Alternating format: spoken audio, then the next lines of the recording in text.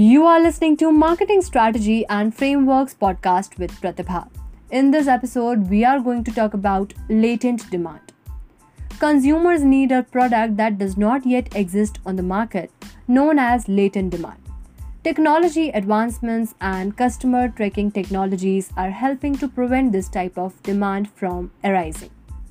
With monitoring systems that collect information or user behavior, such as online interactions and purchases, marketing teams may predict patterns and customer demands, allowing them to anticipate additional goods they may use. Renewable energy sources for consumer usage are an example of latent demand. Solar panels have become more widely available, yet many users' budgets and geographic locations hinder them from making solar energy a viable alternative. I hope you have got an idea about latent demand.